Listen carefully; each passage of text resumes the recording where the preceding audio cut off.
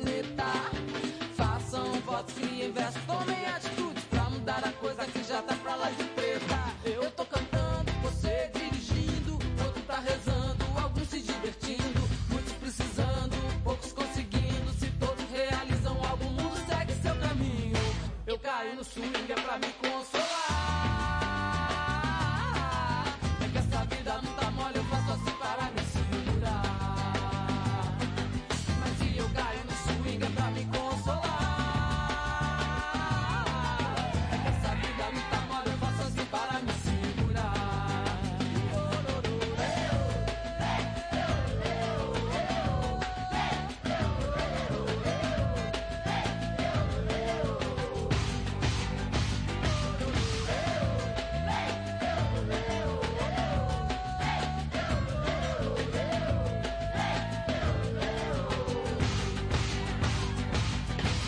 Eu caio no swing é pra me consolar. Essa vida não tá mole, eu faço assim para me segurar. Se eu caio.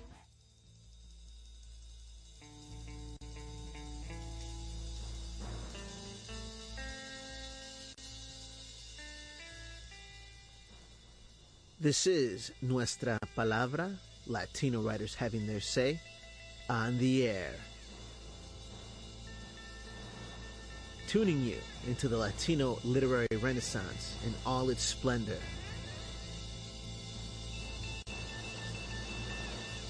Interviews, teatro, rap, fiction, poetry, memorias, composer spotlights, and more. Always más. Thank you so much for tuning in to another installment of Nuestra Palabra, Latino writers having their say, because we love you. If you stay tuned, we're gonna raffle off a pair of tickets to the Alley Theater play Quixote Nuevo. And this is special because that also links to one of our guests today. We'll be interviewing the playwright Octavio Solis, and we're also looking forward to a special book signing with him tomorrow. So if you play your cards right, you might win some tickets to that play today, and then you might wind up with a signed copy of his book for your home library tomorrow. In addition, I didn't know it was Latino season because there's a lot of programming. We'll be talking to Dave Bonta, who is involved with our friends from Public Poetry in an event called Poesía Sin Fronteras, Poetry Without Borders, a real poetry premiere, which includes poetry and film. And then we'll be talking to Paul Espinosa, who is doing an event for our friends at the Holocaust Museum, singing Our Way to Freedom, and he'll be sharing some of his work. He's been involved in a lot of the Chicano civil rights movement. And this is the kind of stuff that you tune in for. We're going to have great music. Let's talk to our folks. I'm Tony Diaz, the Libro Traficante, but now we got to say happy birthday to our co-host, Taro Quilly. Q. Happy birthday, Q. Thank you. Q. Yes, what's up? Birthday was yesterday. 21 years old. It feels great to finally we can say that because we're on radio, right? It'd be great to finally be able to, be an adult. Hopefully my insurance rates will start to go down. But yeah, it's great to see another year. Glad to be here.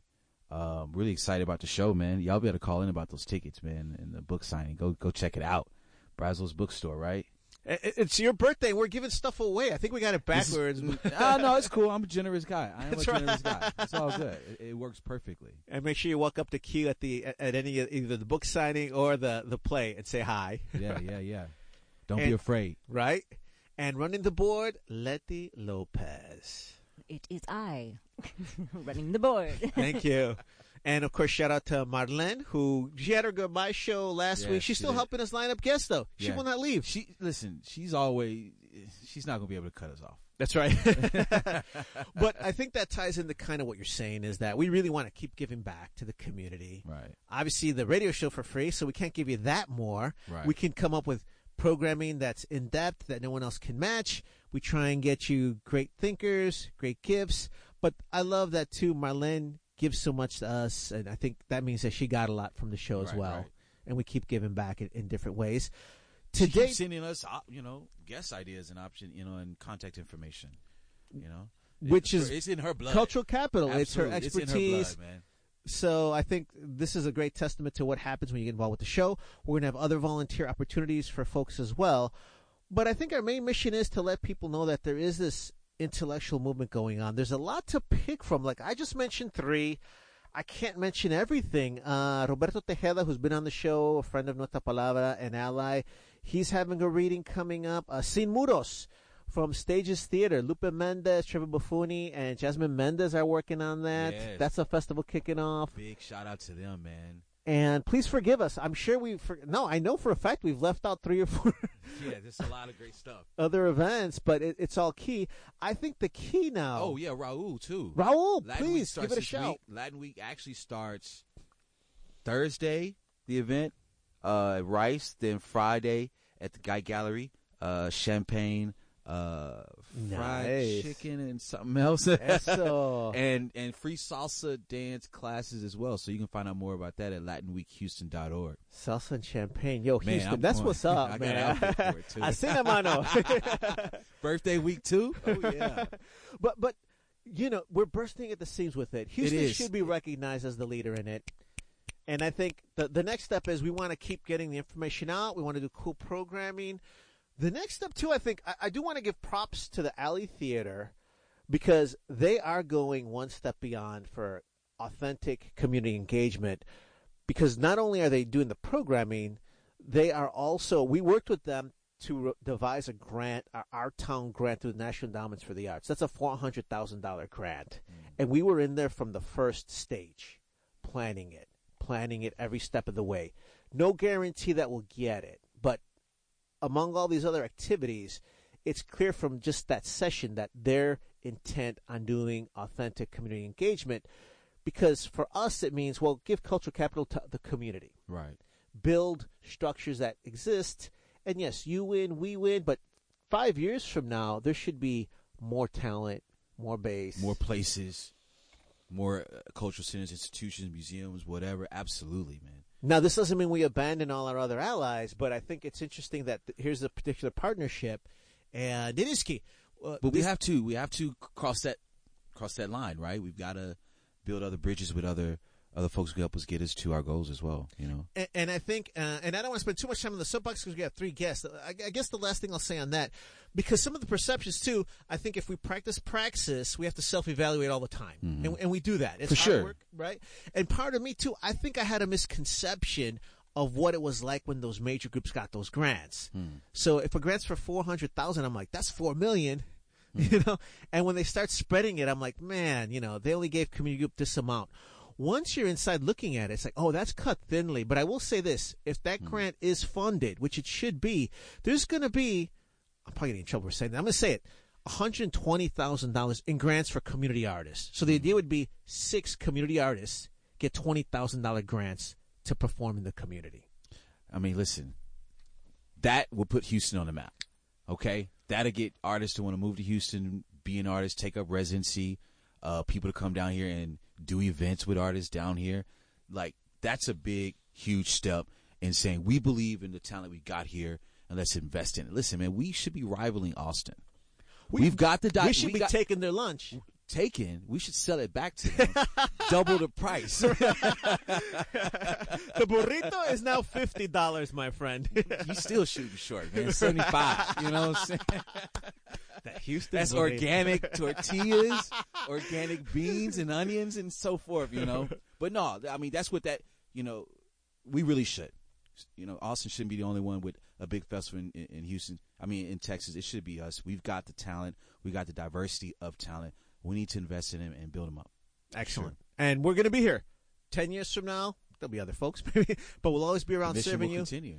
And we're happy to do that. So we'll take a musical break, and we will be back with Octavio Solis, author of the book Retablos and the playwright behind the play coming to the Alley Theater, Quixote, NUEVO. And I think I'm going to give them to you. I'm looking at you. I'm giving you those tickets if you call in. Call in. Stay tuned to Nuestra Palabra, Latino artists having their say after this musical break.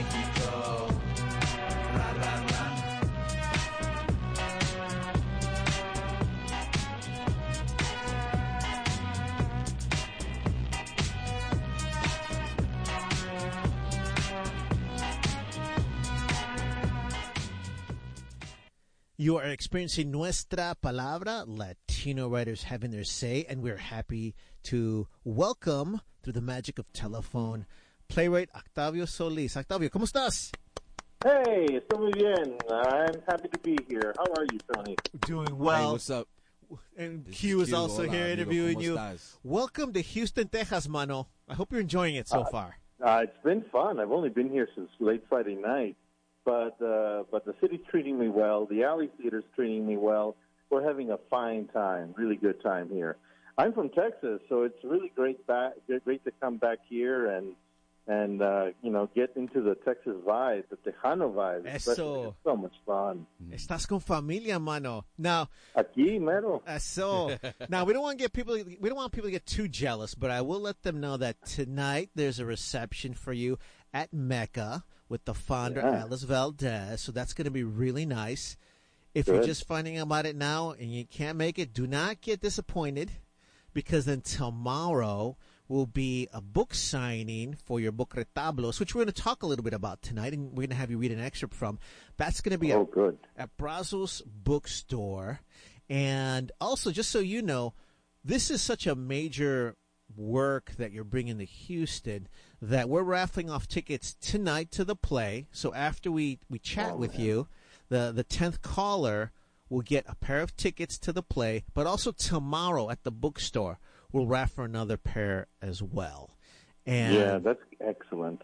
We're really excited about it. And I do want to let folks know that you are, of course, a playwright and a director. Some of your works include Mother Road, Quixote Nuevo, Hole in the Sky, Alice's Miracle, many, many others. And these have been performed all over California Shakespeare Theater, Mark Taper Forum, Yale Repertory. Now we're going to add the Alley Theater. Yeah, I know. It's really great. I've been trying to get into that place for a long time, so it's really, really gratifying to kind of feel how they're rolling out the red carpet for me for this. It's really, really fantastic. And let's start with that. Of course, we do want to let folks know that you've taken one of the greatest works in Western civilization, Quixote, which, to me, one quick fact, just Cervantes begins the genre of the novel with that work. There's many other reasons for it. Absolutely. Playing with forms. It's really the first modern novel. Prior to that, there were romances. A lot of them were in verse, and they didn't deal with life as it is lived by people. It didn't deal with the real world. It dealt with sort of knightly adventures and dragons and, a lot like Game of Thrones, But this is different. What he did was very different because he really set out to portray what the people's lives were really like out in La Mancha in that time of Spain. So you get a really good snapshot, more than a snapshot, of course, a huge photo album of what life was really like. And the other thing about that novel is it's very meta. The author is constantly interrupting the action to tell the reader, look, I don't know if you can take this as truth. I only found the book and helped translate it. I found it in a flea market. It's really written by an Arab historian. I didn't write it. So always interrupting the novel that way. It's very meta. And in book 2, which was written 10 years after the first book, somebody brings the book to Quixote and says, look, they wrote this about you. So it's really interesting how complex and labyrinthine that novel could be. But I took it. I had to I was commissioned to write it for the Oregon Shakespeare Festival at first, and I really tried to be as faithful as I could because Man in La Mancha, it is not. Man. It just, I wanted to be more, to depict the novel more closely. And I had a huge cast to do it with, but I was successful in some regard, but it just didn't feel like me. It felt like Cervantes. And finally, when I did this draft that has been making the rounds from the California Shakespeare Theater to Hartford Stage to the Huntington and Boston, then finally here, it has my stamp. I had to pry that book from Cervantes' cold, dead fingers so that Love I it. could rewrite it. I really rewrite it. And it worked. It worked. And you know what? In some weird way, I feel like I caught the spirit of the novel better because of that. Well, if I could interject, I don't want to scare you. I don't want to scare you. Uh-oh. But let's put you in the context of Cervantes, because here you have a master writer, intellectual, who has to adapt form to his imagination, to his culture. And I would argue that that's the journey you've been taking, and that's what people here in Houston will get to experience when they see Quixote Nuevo, because you're playing with the genres, and you're just saying yourself that it didn't satisfy your muses, but also I think what our listeners are hearing, it wouldn't satisfy ours. This work will. Is that fair to say that? Yeah, it's absolutely right. I had to view it with everything that is me, that is of my culture, that is North American. It's not European. Cervantes is a European, and that novel is a European work. A work of world literature, mind you, but it's still European. And I said, I'm going to give it a cast so that it feels completely of this hemisphere, totally of this hemisphere. So I'm evoking cholas, I'm evoking paleteros, there's Tejano music, there's calacas, there's a papa calaca flaca. I mean, there's evocations of the Aztecs and low riders, low and slow. So it's all cool. in there, and the code switching is constant. And there's songs. There's songs, a lot of songs in Spanish that we don't translate for the viewers. They just have to deal with it. And you know what? They love it. That's Audiences fantastic. who don't understand it are digging it, because what do they dig about Mexican music except that it's in Spanish? Right. Right? Exactly. Exactly. Well, and I think So that's what I've given. that's beautiful. I'm sorry. Not at all. No, we're here to hear you. Not at all. Tony, here's something else. You and I, we're in a book together. Did you know that? Cuéntame, mano. ¿Cuál? Hecho en Texas. Hecho en Texas. Oh, we're familia. Yeah, with Oh, Tago. that Tago is put it right. together in that book. And by the way, Dago, now that we're familiar, I'm just going to tell you. So Dagoberto, of course, reminded us that he loves you, that he wrote the blurb, and he was going to come to your reading tomorrow, but he couldn't make it. Oh, I would. It would be an honor to see him there. I would dedicate the reading to him. Oh, if he man. was there. I got to If call he him came, back. It would be such an honor. That's you. Because he's one of my models. I had already been working for years as a playwright when I stumbled into Woodcuts of Women, and I went, what? Where has this book been hiding all my life? Boom. Where has this writer been? And then I find out he's from my hometown. We're both from El Paso. Yeah, that's No, that's awesome.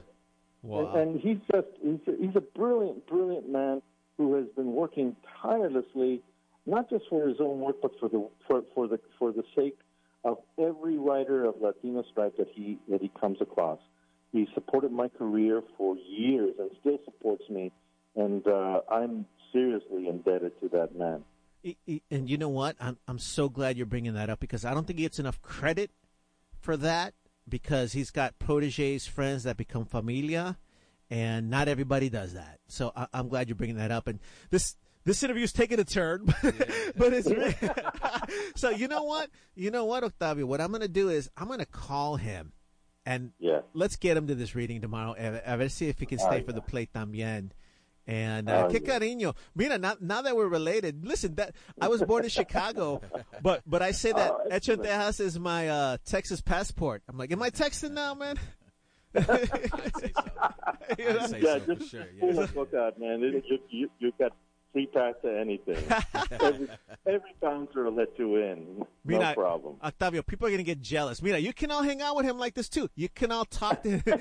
Tomorrow, we're going to shoot the breeze. We're going to kick back, probably have some adult beverages as Octavio presents his book, RETABLOS, because we got to treat you like an author. So I am in no way, taking anything away from the important work that the Alley Theater's putting on with Quixote Nuevo. But we have to respect the fact that you are a writer And, Retablos is a vital work.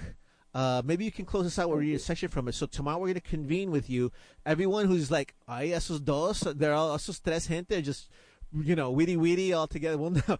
Join us tomorrow to hang out, and they can get a little one-on-one, a little more. This talk at the plate, it'll be a little different scene, but another flavor. It's tomorrow from 6:30 to 7:30 at Brazos Bookstore. Everyone knows it's at 3421 Bissonnet. Yeah. Can you close us out with a short reading from Retablos? Of course, absolutely. This is one of the Retablos I call Consuelo, who was a woman that took care of us, a criada that my parents hired while they went and worked. Both of them worked, and we were the chavalos ahí en la casa. And she cleaned for food, she'd wash us, dress us, get us to school, and she'd work all day long. And then at night she'd prepare dinner and go to bed. So I wrote this kind of as a tribute to her. It goes like this: Her name is Consuelo, and she is our maid, our criada. She has something in her hands, a precious object. She comes down from the mountains of Mexico and takes a long bus ride to Ciudad Juarez. Then walking over the Santa Fe Bridge to El Paso, boards another bus that takes her along the curve of the lower valley to our house. She lives with us, this lady whom everyone thinks is our abuela, because like our abuela, she commands our respect and rouses our love. Setting up her meager belongings in a small room near the kitchen, her comb, her picture of San Martin giving a piece of his cloak to a mendicant, her rosary and her small crumbling Bible beside the single bed that used to be my little brother's. She puts on her simple country dress and her apron with homemade rickrack. She's small and stout with strong bowed legs that carry her through the house. She spends all day cleaning. Her face dark and furrowed, her hair silver and tightly braided into a plait that hangs down her back like a staff. Her hands rough and calloused as a man's. She cooks all our meals and calls for us when the plates are served. Wherever we are, we hear her summons and head for home.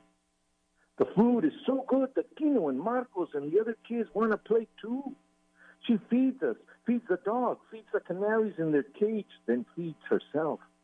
All we know is her name, which is consolation, which is perfect, since that is what she brings to my parents, who bust their asses day and night to make the ends meet, which they never do, these ends that barely even pass each other across the room. She grows yerbas in the backyard and makes healing soups and teas for us when we're sick.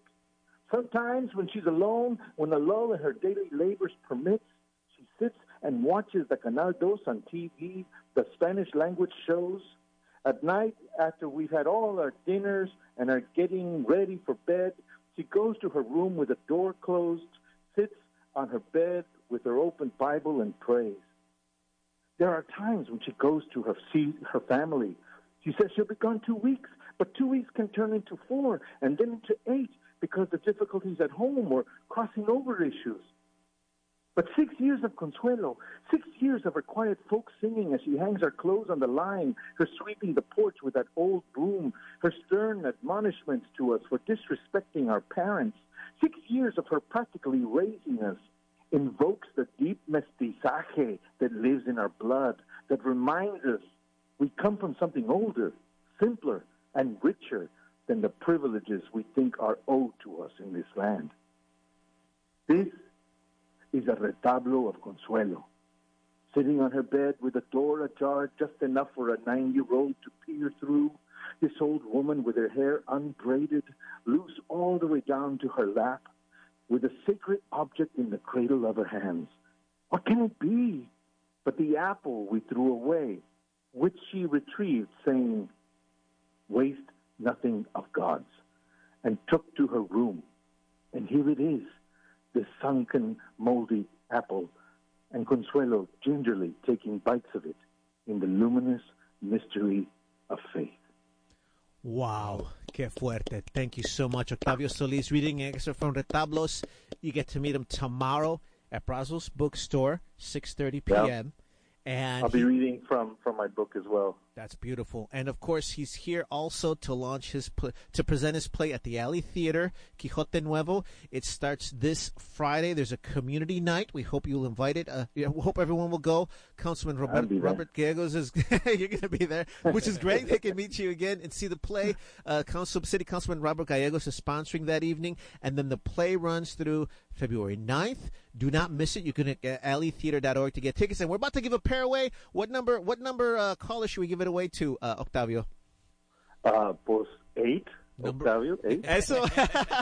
Caller number 8 to 713-526-5738. See you tomorrow, hermano. Gracias. I have one more salutation for you from a friend. Carmen Tafoya says hello. Oh, my goodness. I love Carmen so much, man. Oye, somos hermanos, mano. Somos familia. I know. We'll have to go out tomorrow night. Looking forward to that, hermano. And welcome to Houston. Estás en casa. Gracias. Nos vemos, pues. Can't wait. Man, we got to roll out the red carpet, man. We got to show some love, Houston. It's a good week. 713-526-5738 to call in to win a pair of tickets to the play. That'll be at the Alley Theater. And we're going to take a short musical break. We're going to come back with Dave Bonta. He's with Poesía Sin Fronteras. And then we're also going to have Paul Espinosa singing our way to freedom. Yo, you know this is Nuestra Palabra, right? It's a great show tonight. Oh, we do, baby. Stay tuned.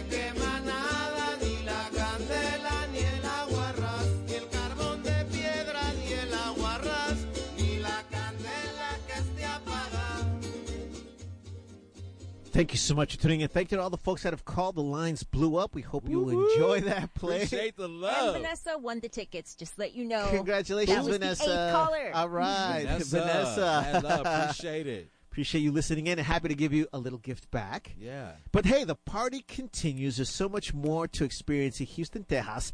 Right now, our friends at Public Poetry, shout out to Fran, founder of Public Poetry, let us know that she's putting on a great event, Poesía Sin Fronteras. And on the air, we have one of the contributors, Dave Bonta. Hey, Dave, can you hear me? Hello. Yes. Hey, how you doing? Thank you so much for calling in. He's a writer, editor, web publisher from the Appalachian Mountains of Central Pennsylvania, born the same year as the Miranda warning and the term found poem. Ah, interesting.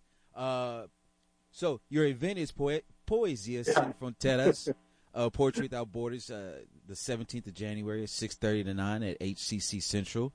It's a program of poetry films from Latin America, many produced as part of an online collaborative translation project led by Dave Bonta. We'll showcase one of the main strengths of cine poetry, the way it can help overcome linguistic and cultural divides. So you guys got to check it out if y'all got time. Thank you for being here. Yeah, tell us about the origins of that. That's pretty cool because you're mixing languages, cultures, genres. Yeah. It was just a fun project that I started on my literary blog, Via Negativa, and on Facebook back in 2015. But it was with, I came up with the literary bloggers of like the mid-aughts. So, 2003, 2004, we all started running into one another.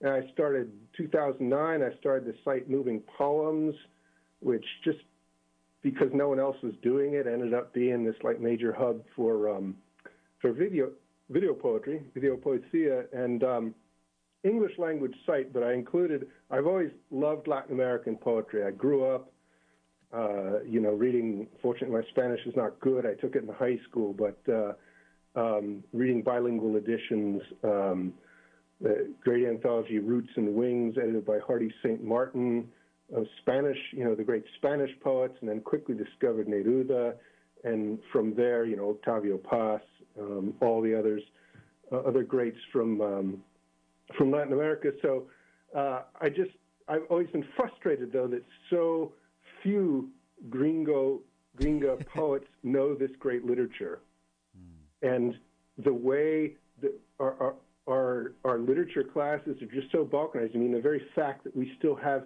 an English class rather than a literature class as part of a standard public school curriculum just kind of annoys me, that we spend all this time studying poetry from England, which is, okay, part of our cultural heritage, but we never study the great Spanish American and Brazilian poets, and particularly, we've got this intimate relationship with Mexico that goes back long before the conquest. If you think about the cultural, all the corn and the whole, the mounds building civilizations and all that, the connection with what is now Mexico is absolutely ancient and pivotal, and you really can't understand American history or culture without understanding this deep literature. Facts. And so in a very small and homegrown way, that's what we were trying to do with this project. It was just kind of a fun way to exercise. Many of us had some Spanish. There are a couple of professional translators that I'm fortunate enough to be friends with. And one of them, Jean Morris, will have who's actually British. And she's been a technical translator for decades, really, making a living that way, translating from the French and from the Spanish. And this project opened a whole new window to her, because she'd always been a literary person. She got a degree from bloody Cambridge, but she'd never, in her, I suspect, early 60s, I'm too polite ever to ask, but as she says, late in life, she discovered her own creative side, first through translation, and then really taking poetry seriously and taking workshops and becoming a really good poet, and working in this collaborative relationship with a Spanish director named Eduardo Yagüe, who's the director we'll be seeing the most screen time from, because he makes these very slow-moving, kind of meditative black and white films, with professional actors and actresses in, and we'll be seeing 4 of his, about 5 minutes each. And although he's Spanish, he's really, really keen on Latin American poetry in general, but particularly Latin American poetry. So getting some perspectives from across the pond, both in Britain and from Spain on this project, which is interesting. Well, I think what's key too is that you mentioned the evolution of this project. It sounds like you had to come at it cross-genre. Before we're calling them genres, I mean, people might not recognize blogs as genres, but that was a genre of literature. Yeah, for sure. And it sounds like you're right. The educational field's not ready for this, so we got to do it ourselves, and that's what we kind of see here. Tell the folks a little bit more about what they'll see at the Poesía Sin Fronteras, a few of the other pieces. Yeah, well, this will be roughly an hour program max, and I'll try and keep my nattering to a minimum. But I will be introducing each poet with a few words, and I'll be throwing up, I should say, afterward or simultaneous with the reading, I'll be throwing up a dedicated permanent page at Moving Poems, so if people want more information about the directors and the poets, they can get it. But there'll be 17 films total from 16 poets, and I just counted it up before I talked to you, and it turned out it's even 8 men and 8 women. which I didn't plan at all. It's just what I happen to have, and it's a testament to, people have these stereotyped ideas about Latin women, of course, but actually, if you look at the history of poetry in Latin America, going all the way back to the 18th century, the 17th century, when Sor Juana Inés de la Cruz was this, preeminent poet of Spanish letters in what is now Mexico, and what was the nicknames for her? Like they called her like the 10th muse and so forth. Down to the 20th century, Rosario Castellanes. We also have a video poem that I did for her. We got Blanca Varela from Peru, Gabriel Mistral, the first Latin American winner of the Nobel Prize from Chile. People always think about, of course, Neruda is super well known, as he should be, but I mean, he kind of, I gather even in Latin America, he sort of had this overshadowing effect because he was so prolific and there were so many different Nerudas. Right. But, within Chile, or certainly within Latin America as a whole, I think Gabriel Mistral is, wouldn't you say, huge? Just about popular. Forget it. Oh, yeah, definitely. Definitely. And especially, I mean, I appreciate that you pointed out that there's 8 men, 8 women. Part of the fact is, you had sexism going on in all over the world that has, cut into her fame internationally, but very important writer as well. You know what? People are going to wind up with advanced degrees after they go to Poesía Sin Fronteras. I wish. I've just been, I've just been going through the anthologies, reminding myself of all the people that we didn't translate and that or that we translated and nobody's made videos for. Now, I want to say that I've always licensed my stuff on Creative Commons licenses specifically to encourage remix. That's part of the blogging culture that you mentioned, that genre. Not everyone did it, but there was this culture of collaboration and remix, which is still very strong online, even as blogs have become more specialized and the personal blog has kind of faded a bit. But poetry blogs are still strong, and it's just what the blogosphere has done, what the internet has done, is bring people together across borders, obviously. But I mean, love it. Do us a favor, give out the details one more time. Yes, sir. Well, that reading is, as you said, on Friday night, the 24th. You can get tickets at publicpoetry.net /realpoetry/tickets 2020. But, there's navigation at the top. And 6:30 to 9 p.m. is the overall event. I think I'm on second after a spoken word event. And then there's a party listed. So and that's HCC Central. Now, I've never been to Houston. I don't know where these places are. But well, we do. Man, we could jog there. We might walk there. That was around the corner. It's right around the corner. So, awesome. Well, thank you. Big love to Fran. Thank you so much for staying behind this. We look forward to this event. And thanks for calling in, Dave. Appreciate it, man. And thank you so much. Yo, you better go to some of these stuff if you're tuning in. Absolutely. And we're going to be calling in with Paul Espinosa because we are co-sponsors of this event at the Holocaust Museum. It's the film screening of Singing Our Way to Freedom with Paul Espinosa. And again, today we needed like a 3-hour show. We really did. Yes, an hour and 30 minutes would have been wonderful. Right. But we're going to take a short musical break as we call into Paul. No, I'm sorry. Let's go right to Paul. We're going right to Paul. Hey, Paul. Never mind. Hey, how you doing? Hey, Good. Paul. What's Thank up? you so much for calling in. Yeah, no, we're very happy to be with you. ¿Cómo estás? Muy bien, muy bien. Qué bueno. Really looking forward to the screening on the January 25th at the Holocaust Museum in Houston. Oh, man, this is going to be a big deal. This is going to be a multi-layered look at the life of San Diego Chicano, musician, composer, and community activist Ramon Chunky Sanchez. Borrowing from musical traditions on both sides of the U.S.-Mexico border, Chunky uses music and humor as powerful weapons in fighting for social justice, from his humble beginnings as a farm worker in rural California to the dramatic moment when he received one of the nation's highest musical honors at the Library of Congress. This character-driven film reminds us that the battle for freedom has to be fought by every generation. And we do want folks to know that you, Paul, are an award-winning filmmaker, and president of Espinosa Productions, a San Diego production company, which you should open a Texas version. Pero hey, a ver. Yeah, I'd love to. Right. Specializing in films focused on the U.S.-Mexico border region. He's been involved with productions and films for nearly 40 years. His many films for PBS include The Lemon Grove Incident and The Earth Did Not Swallow Him, which, major literary work. Thank you for giving it access to the world. And every time we bring up that work, I'm going to remind you, America, Arizona banned that as part of the ban of Mexican American Studies. So happy, right? That's right. Yeah, that was a wonderful project. Híjole. And I'm so glad that we all united to unban that and smuggle it in, because, we'll get the Libro Traficantes back if you dare ban any of it. So it's wonderful that your work is out there getting it as well. I do want people to know you also did The Hunt for Pancho Villa and The Ballad of an Unsung Hero. Your films have been screened at festivals around the world and have won many awards, including 8 Emmys. You are a professor emeritus at the School of Transborder Studies at Arizona State University. We're chatting with you now. We hope people will go. I get to give a Q&A with you at the event. Hey, y'all better go.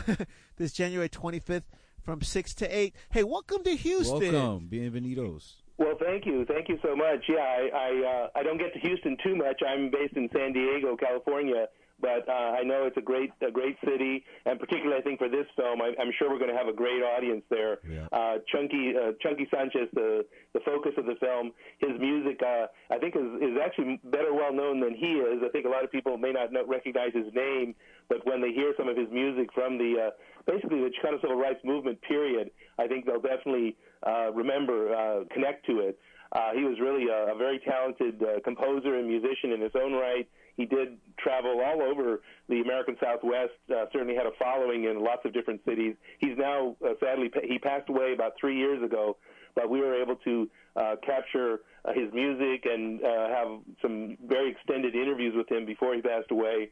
And it's really been a wonderful project, which we've been taking out to film festivals. It's played in a lot of festivals around the country, actually even outside the country. We had a wonderful screening in Guadalajara at the Guadalajara Film Festival. Wow. And actually we screened several times. We screened at Cine Las Americas in Austin and Cine Festival in San Antonio. But actually, this is going to be the Houston premiere of the film. Ooh. And very excited because I understand the museum. This is the Holocaust Museum in Houston, which has a very wonderful exhibit of farm worker photographs connected with Dolores Huerta. Exactly. That's going on right now. And I think the museum was very interested in having some companion programming, and our film really fit the bill for that. No, that's great. All those different layers. I got to ask you, what was the reception of this work in Guadalajara? Only because here we are as, Chicanos on this side of the border with our struggle. I'm always fascinated when folks from the other side hear about it. So what was their take? Well, it was well received. I mean, of course, the Guadalajara Film Festival is probably the biggest film festival in Latin America now. I mean, it's really huge. So you're talking about just a huge number of films shown, over, I forget, like a 12-day period. But it was well received. I mean, one of the things that the film brings out, Chunky himself traveled to Mexico City in 1973. It was actually the first time he'd ever been to Mexico City. But it began a really very, very intense relationship with a lot of the young musicians that were playing music at that time, especially, basically what we think of today as protest music, or, basically a lot of musicians were very involved with efforts to basically protest the oppression that was going on in their countries in Latin America.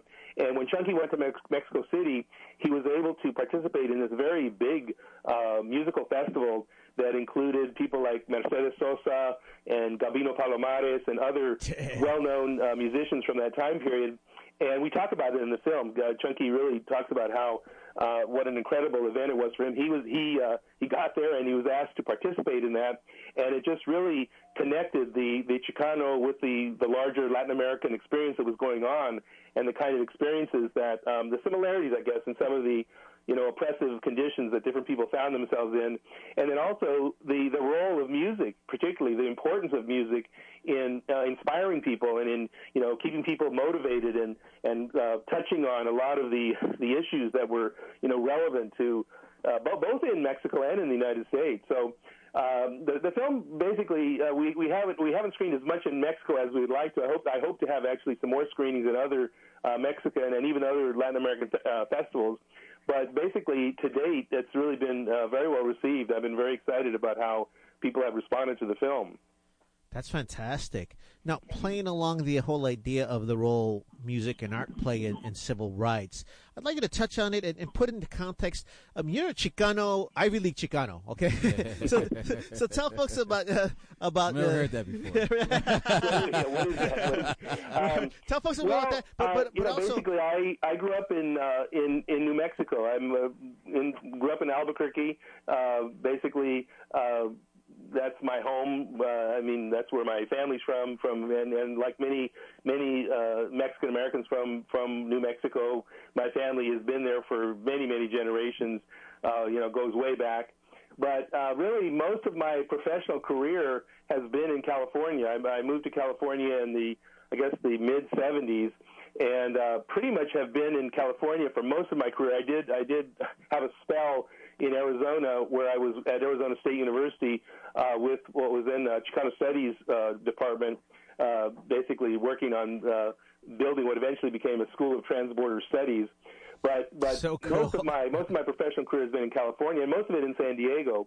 And in fact, a lot of the work that I've done that some people are familiar with. The Lemon Grove Incident is a film that a lot of people are familiar with. It was a documentary about the earliest legal challenge to school segregation anywhere in the country in 1931 that involved Mexican-American children. The school board was trying to segregate the Mexican-American children from the Anglo children, and the Mexican community basically sued the school board to prevent that from occurring. But anyway, I feel like one of the things that my work has been about is really the whole, positioning of the border, the U.S.-Mexico border, and the importance of a lot of border art and border culture, and the way in which, Chicanos in particular find themselves, kind of like with one foot on either side of the border, and trying to do what they can to find this mixture of Mexicano and American culture. Yeah. And I think Chunky in particular, certainly in his music, was, I think, very, very successful in doing that. That was, I think, one of the reasons that I was really excited about doing this film, was finding a way to, he was very, very charismatic on the stage, and really found a way to take from both sides of the border, particularly musically, and present that to audiences often in a very humorous, funny way. No, and I love that. I'd also like you to further bear down on the whole idea of, I think our listeners, folks that roll with Nuestra Palabra, Latino Writers Having Their Say, we believe that art and culture can have this impact you're talking about, but I think we might take it for granted. Like, well, it's just us throwing down, presenting a poem. But I love the way you contextualize it in this work, in that it's bigger than that. Tell folks a little bit more about that, because I don't want us to take – I love that you're documenting this history, but I always fear that in that moment, those of us who are in it take it for granted. Well, yeah, I think it is really important to, it's almost a cliche, but, to tell our stories. Basically, if we're not telling our stories through poetry, through music, through film, through literature, through any means necessary, then our stories are not going to be told. And unfortunately, I mean, one of the challenges is that we're sort of invisible in so many ways in terms of the larger national imagination. When you talk about, especially at the national level, it's just amazing that when you consider the size of the Mexican origin population in the United States, which is now, I think, about 40 million people, not to mention the Latino population, which includes another 20 million Latinos, we're really a very, very significant, like you could say 1 in 6 Americans are Latino. And yet, if you look at, you watch television, or you watch, just regular, consume media, and whatever way you do it, you really, we're just not there in anything close to that proportion. So it becomes really important to tell our stories to, not only to tell our stories to each other, which of course is very important to capture them and to make sure that they have a staying power, but then also to represent ourselves to the larger society and let the larger society know about our concerns, our angst, our the kind of challenges that we face that in our specific to our own situation. So I think basically it's really important the role that art and culture play, especially, which again in the kind of society we live in today kind of gets undermined. I mean, art and culture in general, not to mention specifically Chicano Latino art and culture. We don't put enough value on that, I don't think, as a society. But hopefully, I think when people go to concerts and go to movies and go to poetry readings, they get inspired because basically this kind of work touches their hearts and their souls and makes them feel alive. So that's a really important role for art and culture. And Chunky, really did that with his own work. Well, that was one of the things that I think really does come through in the film, is that he's somebody that manages to do that, was really dedicated to that, often not under, difficult circumstances. The life of an artist, the life of a musician is very, very tough to make a living and, make a go of it. But, he managed to put things together one way or another. Fantastic. Yeah. We're chatting with Paul Espinosa, and we're talking about his work, Singing Our Way to Freedom. We'll be chatting all things Chunky, January 25th at the Holocaust Museum from 6 to 8 p.m. We'll have a Q&A after. You should definitely check out the Dolores Huerta exhibit while you're there. We got about a minute left. Paul, what's your next project? What are you working on now? Because we want to recognize that you're an intellectual and an artist, so you got to keep the muses going. What's next? Right. Well, I mean, basically, in a lot of ways, one of the things I'm doing right now is really taking this film around the country. Of course, I'll be there on the 25th at the Holocaust Museum for the Q&A after the film, and we have actually a whole slew of screenings coming up in other museums and educational institutions. That's what I'm doing in the near term for the next, 6 months or so. And then working on a number of projects. One is a project in New Mexico. There's, again, a lot of really great stories. One of the big projects I worked on in the past was the U.S.-Mexican War series. It was a 4-hour series for public television and for Mexican television. And I think there's a bunch of characters from the 19th century that I'd love to spend a little more time with. And try to find a way to present them to national audiences or to international audiences, for that matter, through film. So those are some of the projects that I'm working on. But again, really, really trying to make sure that this film on Chunky gets out there to the widest possible audience. And definitely looking forward to being with you all in Houston just in a couple of weeks, less than a couple of weeks, actually. Yeah. Fantastic. Yeah. Well, thanks for putting us on the tour. Thanks for all the work you do, and continued success. Thank you. Oh. Great. Well, thanks. Great talking to you. I really appreciate it. Likewise. Hey, folk. Hey, Q, this was a great birthday show for you, man. Yeah, most def. And thanks to all the listeners for giving their granito. And all the callers, man. All the callers. That was the first show I've had where the line just blew up like that, man. Yes, I know. That's a great feeling. And Vanessa, I will say Vanessa was champion on this one. She wanted those tickets. Bet. Oh, did she? She's like, I'm the 8th caller. That's how you do it. You got to manifest it. I love it. Well, we share your enthusiasm. Yes, Vanessa. And it does mean a lot when we can give you some perks, but when you appreciate it. Don't forget to subscribe, for the future when we have other opportunities to give away great things. Subscribe on Instagram as well as Facebook. And actually, I was just talking to interim director. I'm going to stop calling him interim. I know, we got to take the eye out. Exactly. Our new director, Judan Boni, and we're going to be launching a challenge for Nuestra Palabra to get 100 new members. I think we can do it. Oh, yes. I think we can do it. I think we had 100 people just call in. So I'll mention it now because we will, appeal to you during the pledge drives. Mm-hmm. But what I love is we joke that we need a longer show, but 60 minutes on our show is probably like 90 minutes on a commercial broadcast because they have to put in all the commercials. Right. And the wealth of knowledge that we share, is and we don't have to have a sponsor calling in and saying, well, you know what, don't have this guy on. Yeah, Chunky's music is mucus. His mucus is too political for us. Right? We don't have to worry about that. We cater to the listeners week in, week out, and that's Absolutely. how we love it. That's what we do. So thank you so much for tuning in. Yes. This is Tony Diaz, El Libro Traficante. This is Q. And this is Letty. And we are out. We're out. And wait. I will mention, just 30 seconds, we will be in Pledge Drive starting on 23rd. So we will be affected, I think, the 28th. And KPFT will be in Pledge Drive from the 23rd to February 12th. So please budget. Please. Thanks for tuning in. Thanks. Good night.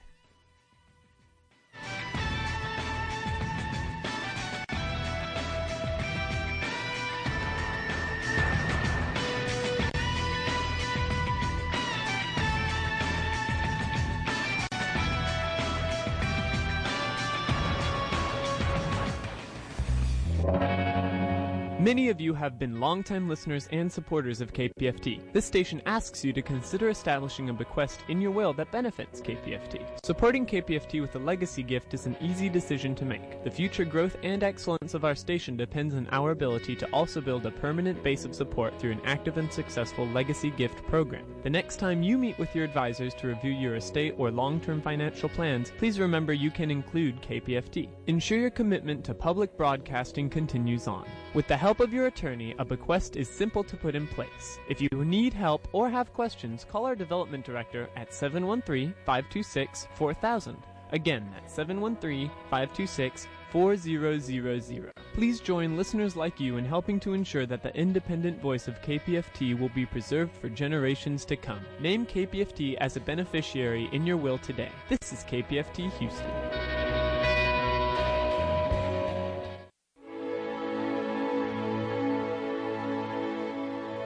Greetings. This is Brother Abdul Halim Muhammad, the host of Connect the Dots on KPFT. The Black Heritage Society, founded by the late great Ovi Duncantel, will celebrate the 42nd annual Original Martin Luther King Jr. Parade and Holiday Festival, Monday, January 20th, 2020 at 10 a.m. The parade will begin at City Hall, downtown Houston. Bring your family and your friends. For more information, call 713-236-1700. That's 713-236-1700. Or go online to theblackheritagesociety.org or